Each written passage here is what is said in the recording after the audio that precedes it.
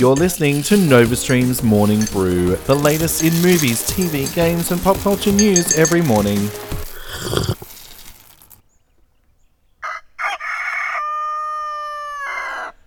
Good morning and welcome to a very special episode of Morning Brew. I'm your host Alistair, here to bring you the latest in movies, TV, games and pop culture news. This morning we also have a very special interview with Mortal Kombat star Sissy Stringer, so make sure you stay tuned for that. But first, the news. Fans have gotten their first look at Tails and Knuckles on the set of Sonic the Hedgehog 2. The film is currently in production with the sneaky snap leaking from test footage of the characters. Paramount Pictures will release the film on April 8th, 2022. James Gunn has confirmed that the Suicide Squad has completely finished. He confirming that all the VFX and everything was submitted to the studio last week. The film currently has a release date of August 6th, but due to the ongoing pandemic, the studio won't release it early to give more theatres time to open and for people to feel comfortable to head back to the cinema. The film will release in Australia August 6th. Apple surprised everyone at their event this morning, confirming that their hit show Ted Lasso will return to our screens for its second season on July 23rd this year. This was accompanied by a brand new trailer. Fans are eagerly awaiting the next installment. If you missed it, don't worry. You can catch all of season 1 on Apple TV+. If you need a reason to get into Mortal Kombat, as if you do, Warner Brothers have released the first 7 minutes of the film online. The scene features a battle between Sub-Zero and Scorpion and sets the tone for the rest of the film. If you need a little bit of a teaser, head on over to our Twitter page at NovaStreamN. Alright, I think that is enough that news, that is enough teasing. I'm going to hand it over to Nick and his interview with the incredibly talented Sissy Stringer. Welcome, Morning Brew listeners, to a very, very special episode of the Morning Brew. My name is Nick and I'm sitting across the table at the moment from Australian star of the new Mortal Kombat film in cinemas April 22. I'm sitting across from Sissy Stringer. Hello. Playing Melina in Absolutely. the film. Look, first of all, congratulations. Thank you very much. That's okay. And I'm not just saying this because I'm in this room right now talking about the movie, but it's awesome. The movie is sick. I know, I watched it. I had already seen it, but they sent the cast and crew, like a heavily passworded, like it was under many lockdowns and like crypto crap. But they sent it to us just so we could watch it. And it was, but like I watched it on like a computer screen. Yeah, right. No speakers. It had a watermark. It was in like less than 720. It was bad. Not the way to experience. Exactly. Right? And I loved it, but I was kind of like, that's a solid 7. And then I watched it in the cinema and I was like, oh my God, a solid 8 or more. Incredible. A 9. Are we teetering on a 10? I'm teetering on a 10, but are we taking the approach that there is no 10 because anything can always be improved, or that's a flawed system, so we have to be able to give things a 10? There we go. Okay. 9.9 out of 10 for all right. Mortal Kombat. We'll meet in the middle. So I would love to hear the process of you landing the role in the blockbuster film. How did you become Melina? Well, it just came to me as an audition, among many. Like, it wasn't... People often ask, what made you want to go for this role? And that's often not how things come to, actors, particularly emerging ones who haven't done that much yet. So it just came to me as an audition. I did my very best. The thing that actually happened, I quit. Like, I was filming it and I rage quit. I was like, this is going terribly. Yeah. I'm so over it. We're not going to get it tonight. Yeah. I'm sorry. And I had to get my friend to come back early in the morning because I had to get it in on the deadline. And I was like, so I was basically like, fuck this, we'll do it in the morning. I hate this. And so I came back and I did it and we got through it. I honestly hated it. I thought it was so bad. Right. I thought my acting was terrible. I really did. Yeah. So I didn't expect anything from it. But that's what you do these days, you get a request, you send in a tape, and then you forget about it. Yeah. And so I forgot about it, and then there was a bit of interest. They asked, what's your background? Do you have any fighting experience? This kind of, physical background, this and that. And then, I sent some body pics and things like that. But nowhere throughout all of that, there was never a time where I thought, oh my God, I could actually get this. Yeah. Because I was, you know, a year out of drama school, and you just do so many auditions, and sometimes they ask questions and they ask for pictures, but I still hadn't really gotten a job yet, at least not on a feature film. So in my mind, it was never a, oh my God, I'm going to get this, until they flew me to Adelaide. I did a screen test with Simon. I did a stunts test with Chan, and then I did a little costume fitting. But I went in there, and they had already made a thing from my measurements with my body shape, and I was this must be a good sign. Yeah. But my agent and I are of the thought process that you don't celebrate until you sign the contract, you know, kind of thing. So wasn't ready to celebrate, but I was like, this is a little bit exciting. The stars were aligning exactly on this one. This is teetering on the edge of a success right now. And then the day went wonderfully, and when I rocked up to the Adelaide studios, everyone was like, oh my God, Cece, it's so nice to see you, you're here. And I was like, how do you know my name? What is going on? There we go. So I found out later that I was the only person they'd flown out to Adelaide. I thought I was one of many. Because it was that, like, this never happens, particularly 1 year out of drama school. Absolutely. Some unknown actor just coming out, and you know, a director sees your tape and goes, that's the one. You made that impression. It is like, that's what Simon said, and that blew my mind. That never happens. That when you're in your last year of drama school, that's the dream. Right, yeah. That some director just sees you and goes, I need them. And then you become a star, you know, like, and it kind of happened. It just happened. The anomaly. It's amazing. It's amazing. And that's why I was so, like, it took me a good month on set to stop being, like, timid and kind of, I mean, obviously I'm very extroverted, and I'm very outgoing, but you know, like, it's a professional environment, and so I was just watching all of these professional people who have been doing this for so long and doing so much great shit. Waters you haven't tread before either, exactly, so and I was like, what am I doing here? Why am I here? And so, like, on my first day, I went in there because I just, like, I wasn't filming for a month. I was still doing training. Right. But I came to set because I wanted to meet everyone and I wanted to see what a film set looked like. And so I went there, and, like, they were shooting, and so I was really quiet, and I hid sort of behind a pole, and because I just didn't want to get in the way, I didn't want to get in anyone's way, I didn't want to cause a scene or anything, so I made myself as small as I possibly could, and I hid behind a pole, and people are walking by me like, what are you doing? And I'm like, I'm just happy to be here. Please ignore me. Oh, no, don't let me get in the way. I'm just happy to be here. It was so funny. And then eventually, you know, like, I came out of my shell and I started doing the work. And Simon was amazing. Everyone was so welcoming, like, and having an Australian crew on set as well. Right, it was very comfortable. Australians have a very specific culture. Yes. And I think Americans love us in the industry because of that. And that culture felt really welcoming and really warm. And I felt at home. What an experience. Hey? Yeah. Incredible. That's insane. Incredible.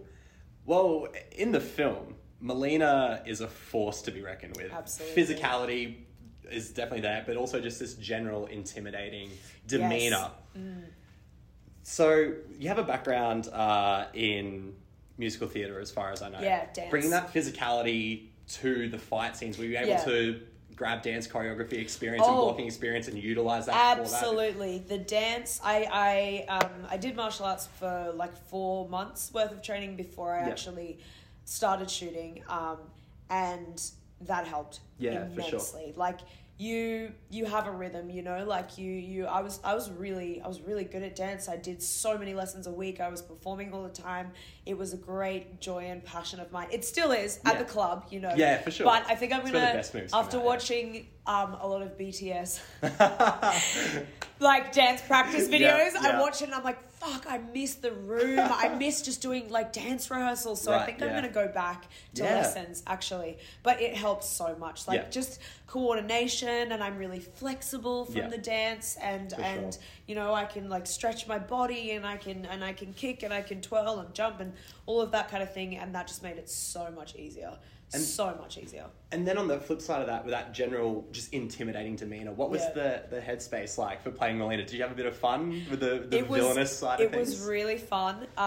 And I always say this, one of the things that got me the most into character was putting on the suit. Yeah. Like, because, you know, she is a clone of Princess Katana, this beautiful warrior princess from Edenia, which I always equate to where the elves from in Lord of the Rings.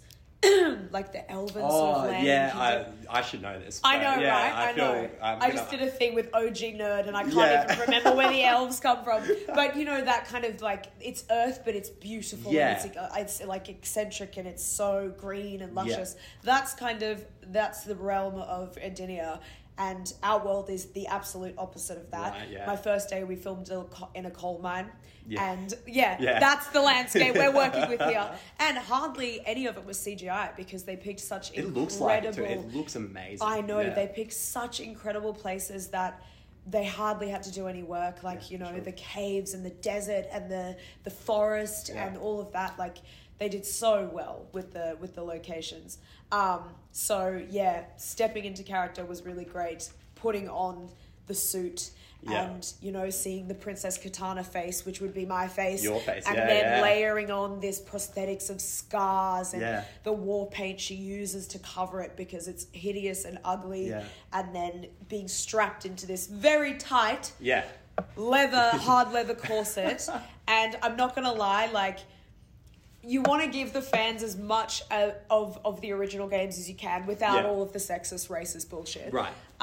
But I'm actually really glad that I have huge tits because that's one of the features of the women in the games, and particularly, you know, 9 and before that. Yes. And so I'm glad that I could give that to the fans. It's under a bit of chainmail, but they're definitely there. They're definitely there. They're definitely there. Well, I guess that sort of partially segues then perfectly into the next question of how much of Mileena did you want to bring from the games and the things that fans everyone know, and how much of yourself did you want to bring Mileena to the movie? Well, whatever parts of me exist in Mileena, like you bring, you know, you just bring that, particularly in the physicality of it, I think.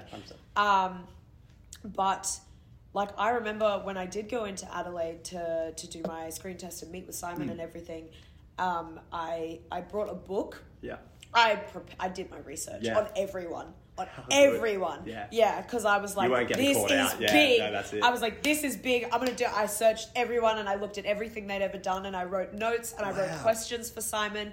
And my last couple of questions were, okay, so Mileena from MK9 and before, hypersexualized, very, you know, that kind of sensual, and she like in MK9, she licks it and then she does this like little GTA hooker walk, like the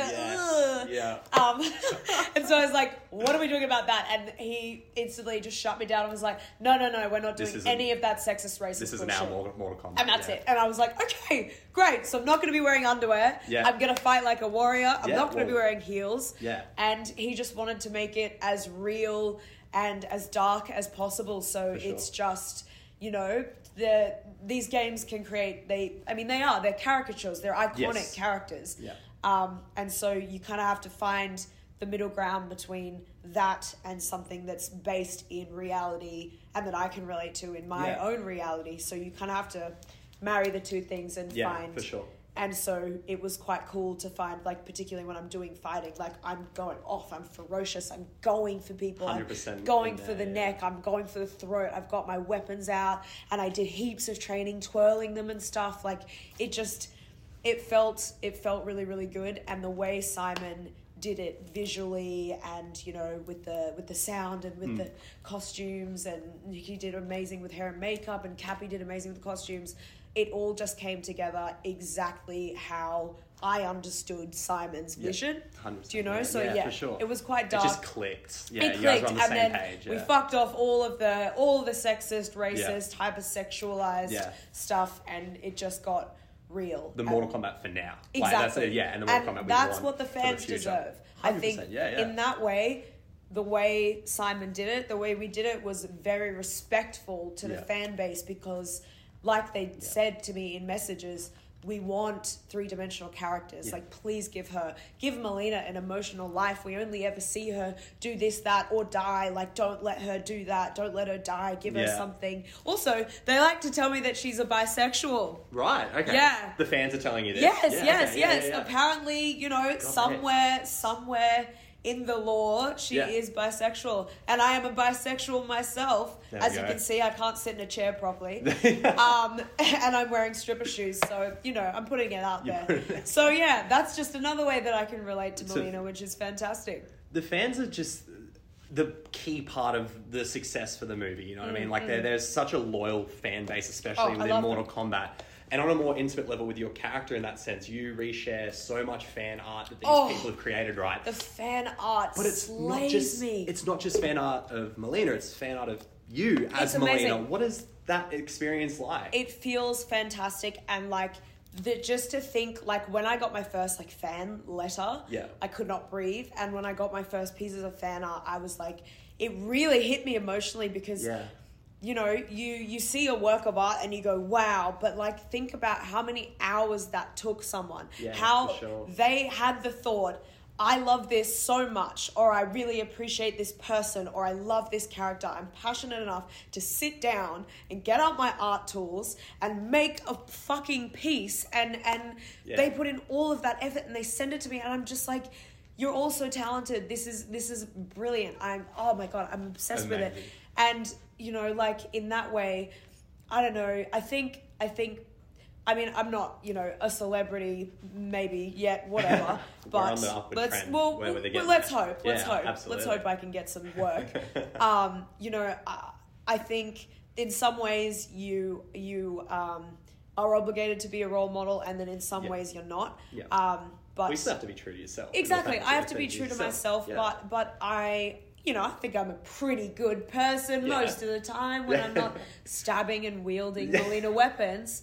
That's Melina. So, you know, like if people are passionate about you and if they make fan art just from my pictures, it's kind of like that just makes me respect them more and want to do more for the fans and for, you know, like the fan bases, the Melina fans, the MK fans, people who might just be fans of me for whatever reason.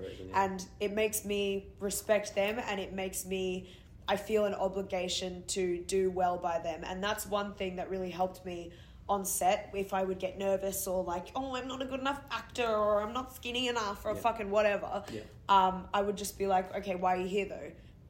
It's for the fans. And it may be a cliche. I don't fucking care. We're doing it for the fans. They're the ones that have made this what it is, like a cultural phenomenon, the game, and now it's back into the mainstream in a fully realized modern version with the money and the resources and the CGI. It's just, you know, it's all on them. It's all them. And to take the energy and attention away from myself, I just thought about them. Yeah. Don't do it for me. Doesn't matter what I look like, because we're doing it for them. One last question was back on the fans as well with that fan base. So the trailer dropped, broke all those records. Oh yeah, R-rated trailer. I was so pissed off when the fucking Suicide Squad overtook. Like, I don't want to be that girl, but I was like, no. It was nice on the top. Hated it. Over there. Still doesn't matter. Still doesn't matter because then doesn't matter. Still up. It was there for a bit. Exactly. And then Melina for me had like the iconic trailer shot of Melina licking the bloody blade, right? Like that just sets the tone for what we're going to see. Exactly. Can be yes or no answer. Trailer builds up the hype. Does the movie live up to the hype? Hell yeah! Easy. Hell the fuck yeah. See, I've lost my voice because I've been going for like 24 hours, almost no sleep. But I'm so energized because it's all so exciting. Amazing. And I saw the film last night with all of my friends and family, and it was an experience. I love it. I genuinely think it is a really, really good film. And I'm so excited to be a part of it. And one thing I have to say as well is the diverse cast is something I'm so happy to be a part of, particularly with what's going on in America. You know, black people are always experience violence at the hands of police and, you know, the system. And now it's especially happening to Asian Americans. And it's happening in our country as well. It's disgusting because of this, you know, COVID it started in China or whatever, and then Trump's calling it the Chinese Yeah. virus, and there's all this anti-Asian vitriol Just coming shit, from yeah. politicians and the Yeah. right, and it's just disgusting. And so now I'm seeing what's been happening to people who look like me happen to people who, look like Lewis and Yeah. Joe and Ludi and Shinhan, and I think it's a really important time for us to see a major box office film, mainstream, sort of something this huge in the mainstream being led by this strong cast of Asian men. Absolutely. It's very important 100%, to me, and that's one thing that I'm so fucking proud of in this thing, What a way to finish. Yeah. I always end on Absolutely true. something political. I always fucking do. End it on the truth. That's what that is. Cece, thank you so much for chatting today. I really, really No appreciate worries. it. Congrats It was again. such a on joy. the movie. And that is it. That is the amazing Nick with Sissy Stringer. Check out Mortal Kombat in cinemas from today. Let us know what you think. Share your feedback at NovaStreamN on Twitter. You can also find us on Instagram at NovaStreamAU. Thanks so much again for tuning in. I'm Alistair, and I will see you on the next episode.